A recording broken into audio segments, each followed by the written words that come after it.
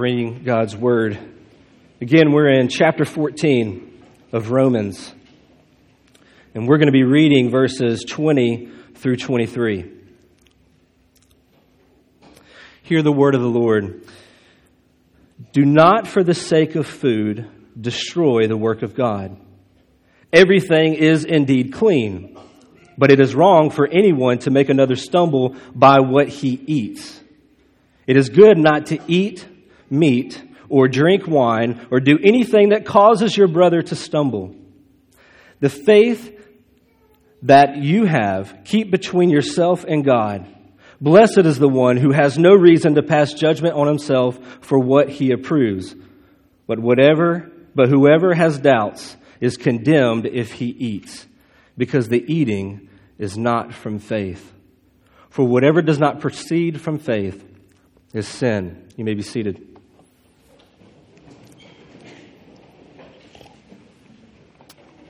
Do you have any questionable family traditions? You know, the traditions that you do year after year, generation after generation, and maybe you really don't understand why you do them? Do you have any traditions like that? Well, there was a man who was visiting with a family, and the mother in the family was preparing a ham to get it ready to put in the oven. And he noticed right before she put it in the oven, she cut the side off the ham. And he was interested and just wondering, never seen anything like that. And he asked her, he said, do you mind if I ask, why are you cutting the side of the ham off? And she says, well, that's the way my mother prepared ham. And it really struck some curiosity in herself. She goes to her mother and she says, hey, Mama, why do we cut the ham on the side before we put it into the oven? Why do we prepare the ham that way? And she said, well, your grandmother prepared ham that way, and that's the way I've always done it. So this woman, she goes to Grandma's house, and she says, Grandma, why do you cut the side off of your ham when you're preparing it prior to putting it in the oven? And she said, you see, baby, when I had your mama, our oven was so small that I had to cut off the side of it just to make it fit in there. Questionable traditions. And that's what Paul is calling us to in this text. He's calling the church to love brothers and sisters who have questionable traditions. So that's where we find ourselves this morning. And I'm just going to throw the big idea right up front and center. And it's this. Don't destroy the work of God with a fat head and a skinny heart. Don't destroy the work of God with a fat head and a skinny heart. And to unpack that, I want us to consider a few things. Number one, consider their conscience.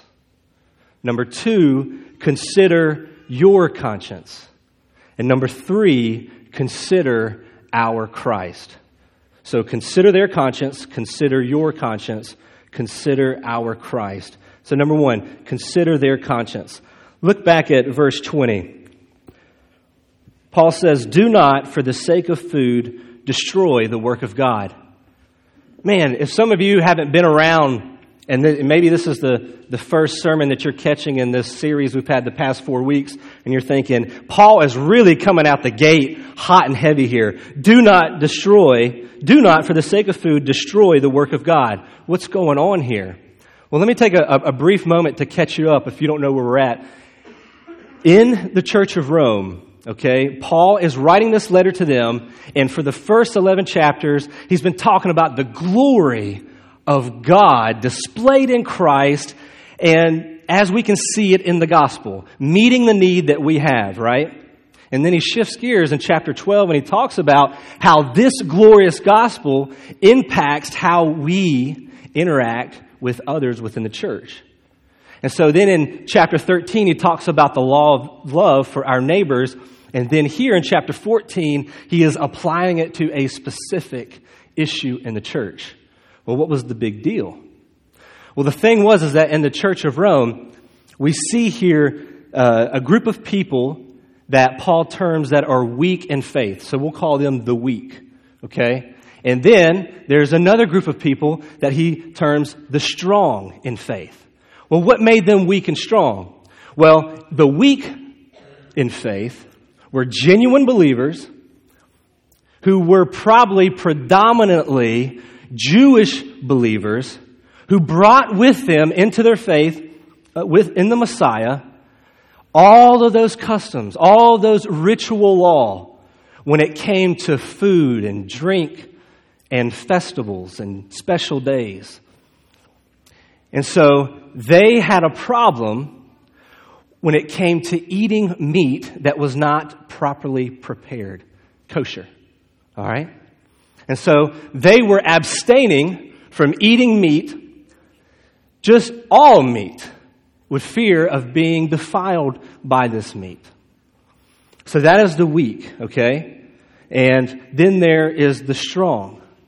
So the strong were those predominantly, it was probably predominantly Gentile believers who didn't bring all that Old Testament ritual with them.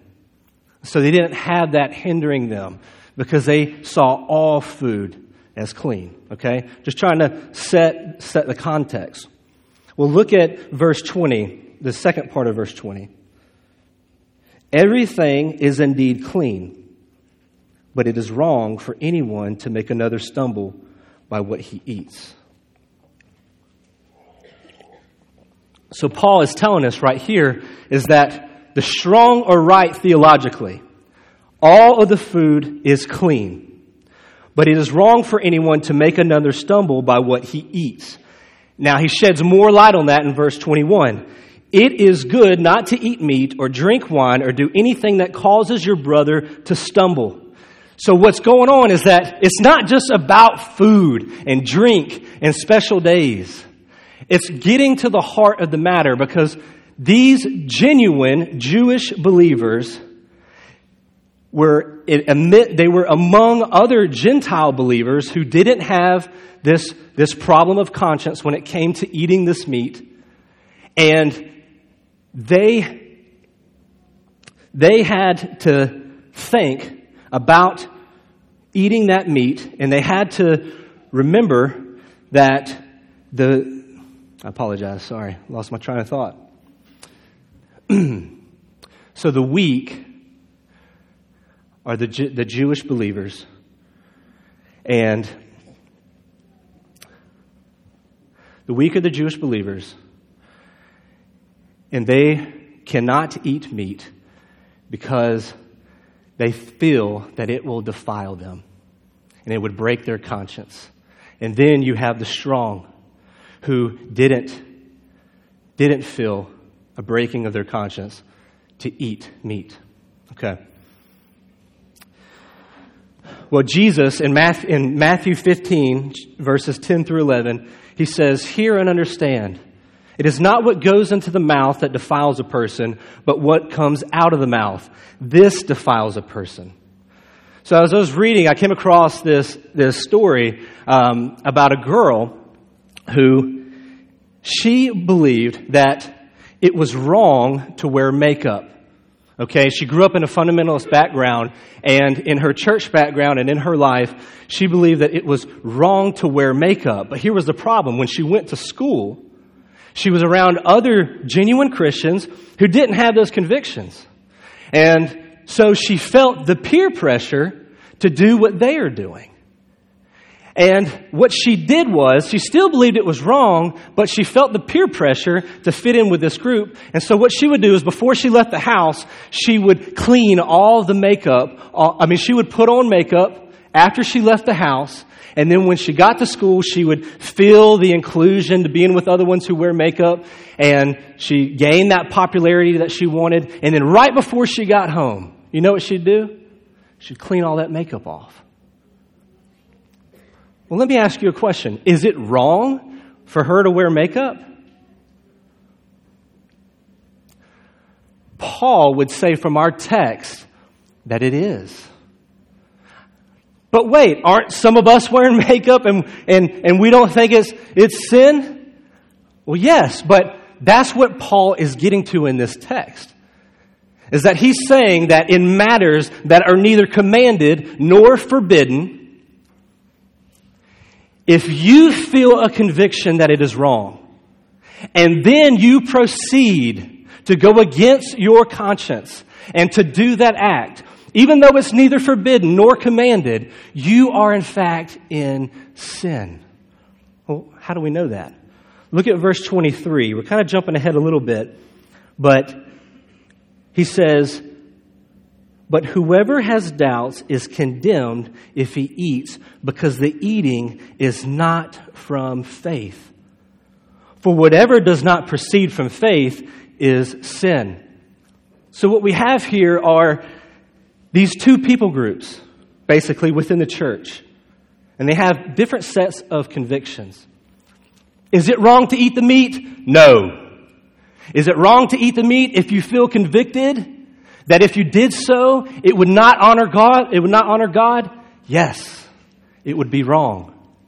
But then some of us think, well, wait, what is it? I thought that this morality is supposed to be black and white. Why is there this gray issue? Because here's the thing. Remember that girl we're talking about with the makeup?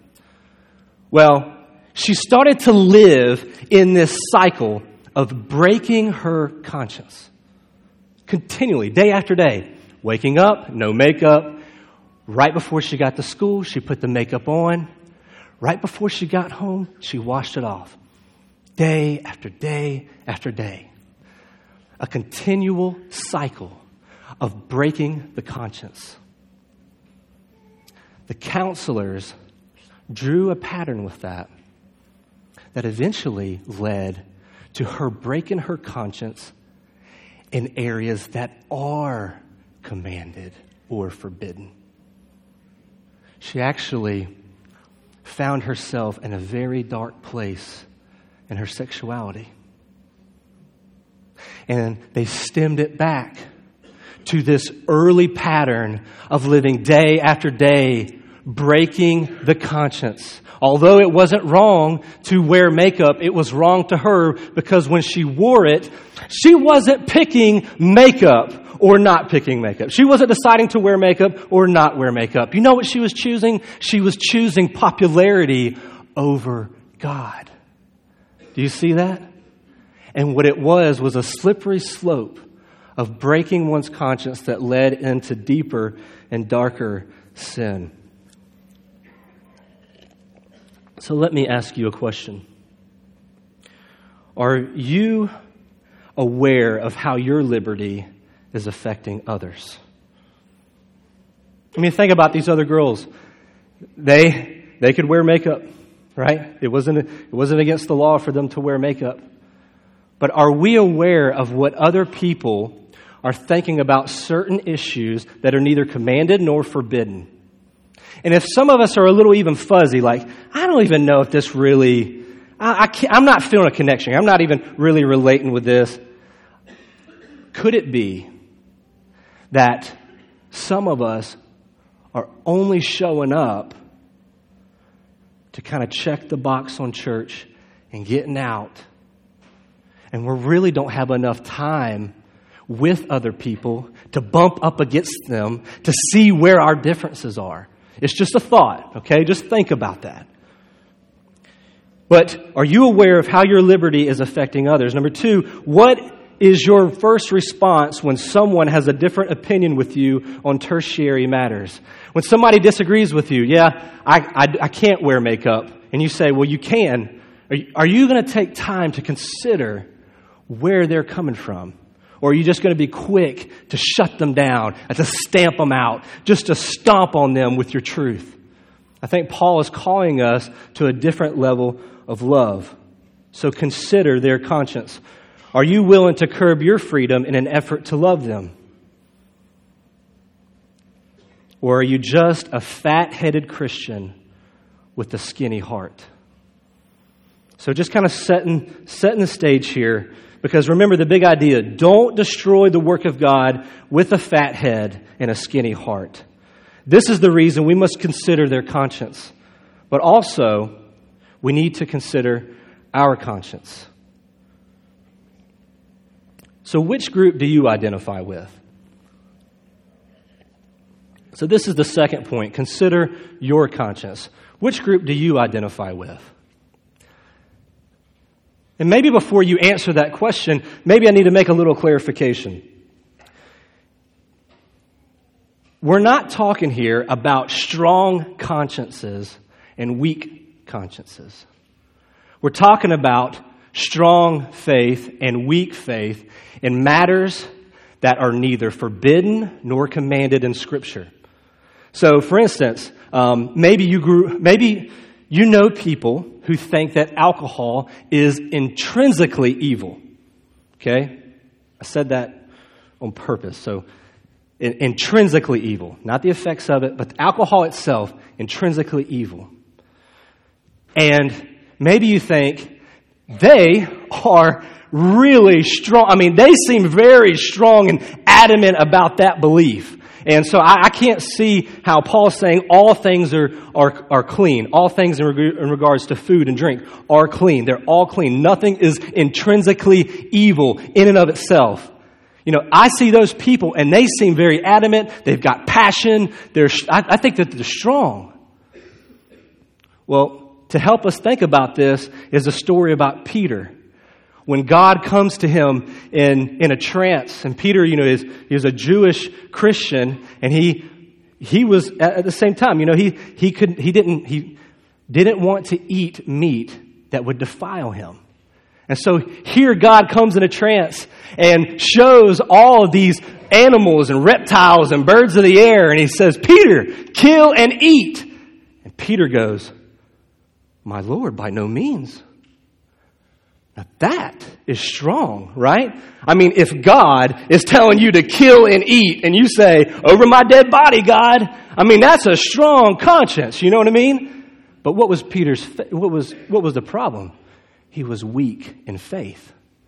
So I'm not asking, you know, do you have a strong conscience or a weak conscience?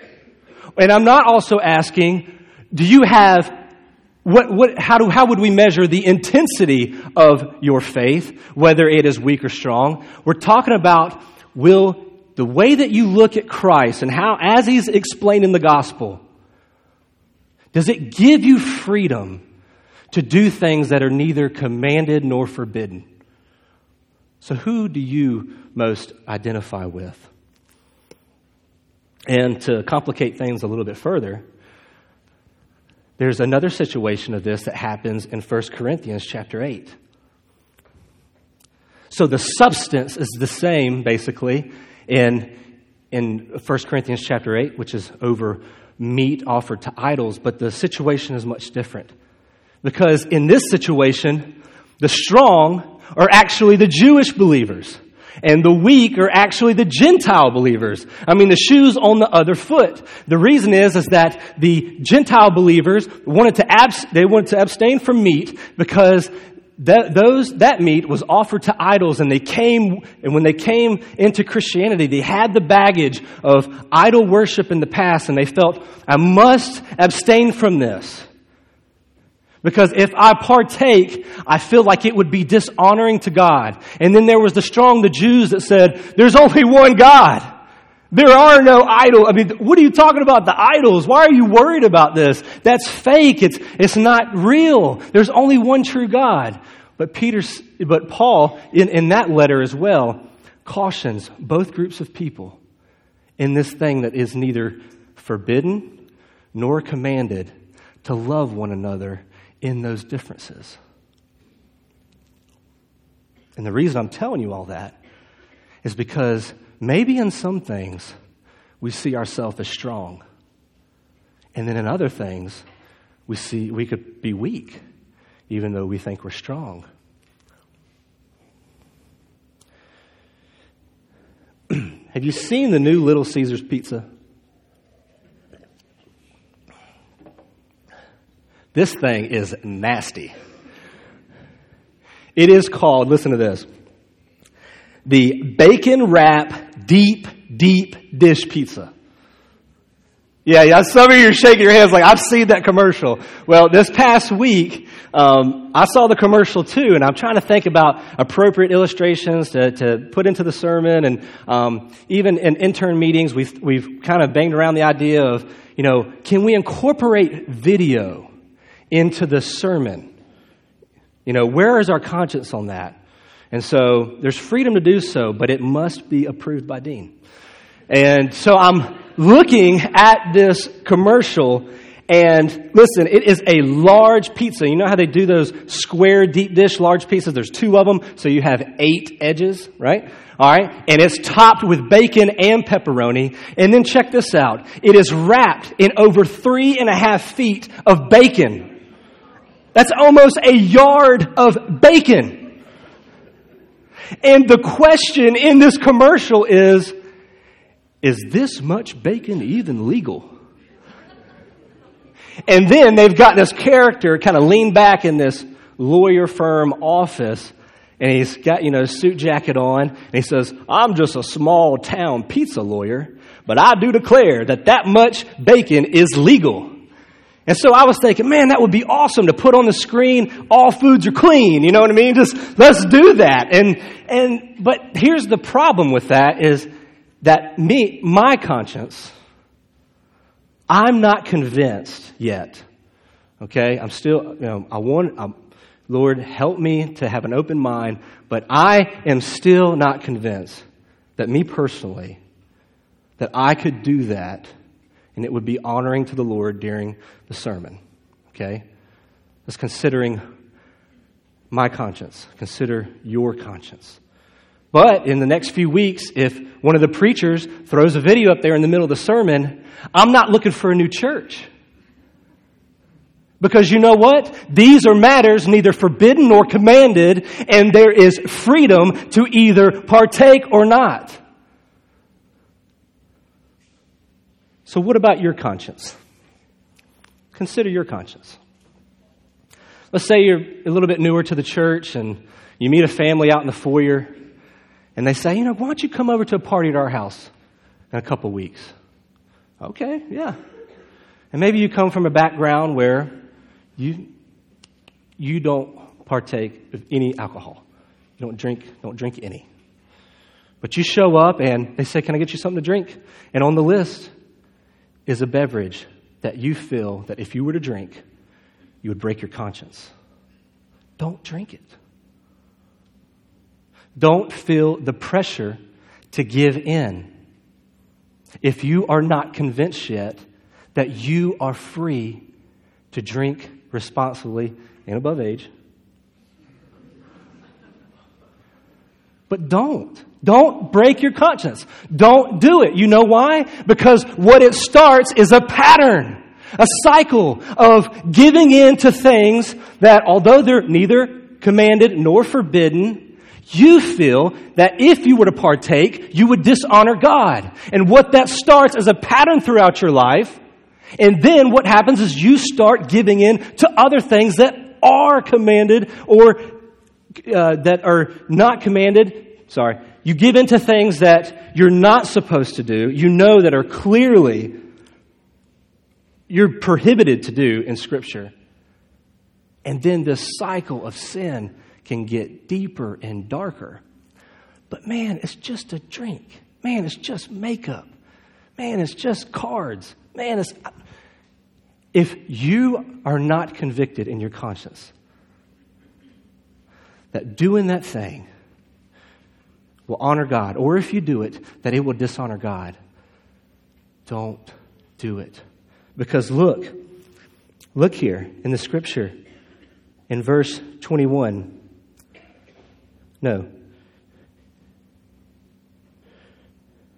In verse 23.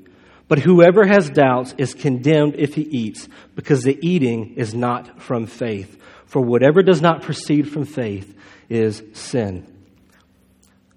So what if you feel the pressure maybe you're a Democrat and you're feeling the pressure to vote for a Republican, but you can't see that voting for a political party that turns a blind eye to systemic injustice will honor God? Don't do it. But what if you're a Republican feeling the pressure to vote for a Democrat, but you feel like it would not be honoring to God to support a political party that turns a blind eye to the killing of millions of babies? Don't do it. And what if you're invited by one of our deacons to play cards, but yet the tradition that you came from The church tradition that you came from was very, frowned upon that to the degree that you're still not convinced that you can do so. And if you were to, it would dishonor God. Don't do it. Consider your conscience. But then there's the people at work always talking about their favorite TV shows. Can any of you guys identify with that? I mean, the list is long, and I'm not even going to start naming them. Probably wouldn't be healthy. But, it's the next episode, but the next episode doesn't come on to the next week, and everybody's hanging. It's like a cliffhanger, and man, just can't wait to watch that next episode. And you feel like that if you don't watch, you're not going to be able to be included in this conversation, which means that you're not included within these friendships. And these people you're around more than your family sometimes. And could you imagine being on the outside with that group of people for such a long time? I mean, the temptation is strong to want to just jump in and get all into these TV shows that maybe you feel that if you get involved in will dishonor God. Consider your conscience. So, don't destroy the work of God with a fat head and a skinny heart. It's incredibly important to consider their conscience. And also we need to consider our conscience. But finally, we must consider our Christ. Look at the end of verse 23 again. For whatever does not proceed from faith is sin. You heard Dean earlier read about the story of Cain and Abel. Well, what was going on there? I mean, you have literally two brothers going to worship. Cain, he's the first one. He comes, he brings his sacrifice of dedication to the Lord. It's a dedication sacrifice. And then Abel brings his offering. So you have these two guys doing the very same thing, dedication offerings to the Lord. But only one offering is accepted by God. Well, why is that? Why does that happen? Two guys, two brothers, same blood, same background. They're coming to do the same thing on the same day, but yet one is accepted and one is not. Well, Hebrews 11:4 helps us understand this. It says, by faith, Abel offered to God a more acceptable sacrifice than Cain, through which he was commended as righteous. God commending him by accepting his gifts. And through his faith, though he died, he still speaks. It was Abel's faith. He did it in faith. You remember that last verse? For whatever does not proceed from faith is sin. It was because Abel, he had faith when he gave the offering, when Cain did not. And so this is what it all comes down to in these matters that are neither commanded nor forbidden. The thing that makes them morally wrong is if they are done in a heart that does not proceed from faith. If it's not done in faith, that's what makes it wrong.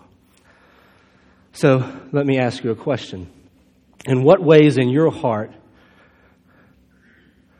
is your heart skinny due to unbelief? Are you hindering the church in the ways you go about your Christian liberty? Are you leaving a graveyard behind full of people you are destroying due to you not getting the relational implications of the gospel? Do you remember what Genesis 4:10 says when God comes to Cain? And I love this too, the way that God speaks to Cain in that moment after his brother is murdered. He says, "What have you done? The voice of your brother's blood is crying to me from the ground." The voice of your brother's blood is crying to me from the ground. We literally have two brothers and one murdering the other one. And that passage doesn't connect so tightly to ours in an exact way, but I think it sheds so much light on this text. Is the blood of innocent people calling out against you? Have you led brothers and sisters astray in the way that you go about exercising your Christian liberty? Have you even taken time to consider their conscience? Have you taken the time to consider your conscience? Because Paul takes this he takes it very seriously, doesn't he? I mean, he says, don't cause your brother to stumble. Don't destroy the work of God. Because this is what you do. You destroy your brother and sister. You thwart their spiritual growth. You destroy them. And it's extremely serious. Is there any blood from people that you've destroyed calling out your name where you are guilty for leading them astray? In even matters that are neither commanded nor forbidden. And then what has that done in their sin life if now they are in this perpetual cycle of going against their conscience? Does their blood call out your name, calling for justice? The reason why I'm getting serious about this is because Paul was serious about this. He spilled a lot of ink here, driving this point home. But you know, there was another one. Another innocent one. One who had the perfect proportion of head and heart, who came to this world and was murdered by a bunch of people who had fat heads and skinny hearts. And our sins for what we do that does not proceed from faith was thrown on him. This innocent man, and his blood is spilt, and it calls out for justice. But you know what? For us who trust in Christ and receive Him and throw ourselves on Him in faith, it calls out in a totally different way. You see, Jesus isn't sitting next to the Father saying, please give them mercy one more time.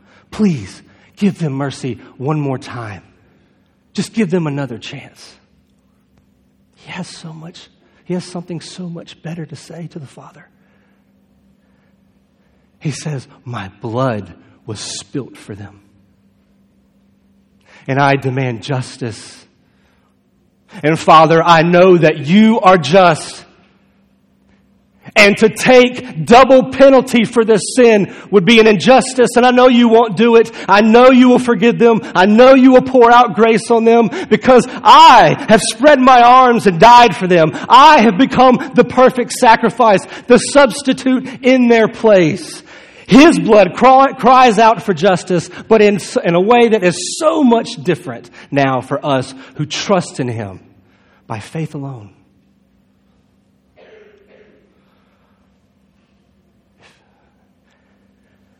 For whatever does not proceed from faith is sin. And if you've never, ever, ever placed your faith in Christ, your life is a web of sin. And yet, here you have Jesus who says, come to me, and my blood will cleanse you. Remember what 1 John 1:9 says, if we confess our sins, He is faithful and what? Just to forgive us our sins and to cleanse us from all unrighteousness. So don't destroy the work of God with a fat head and a skinny heart, but look to Christ who has spilled His blood for you to just inflate your heart to where it's supposed to be, So you not intellectually understand the gospel, but then you also understand the implications of the gospel to things like we've been talking about this morning, but then also the implications of how to deal with one another. So consider their conscience. Consider your conscience. And consider our Christ. Let's pray.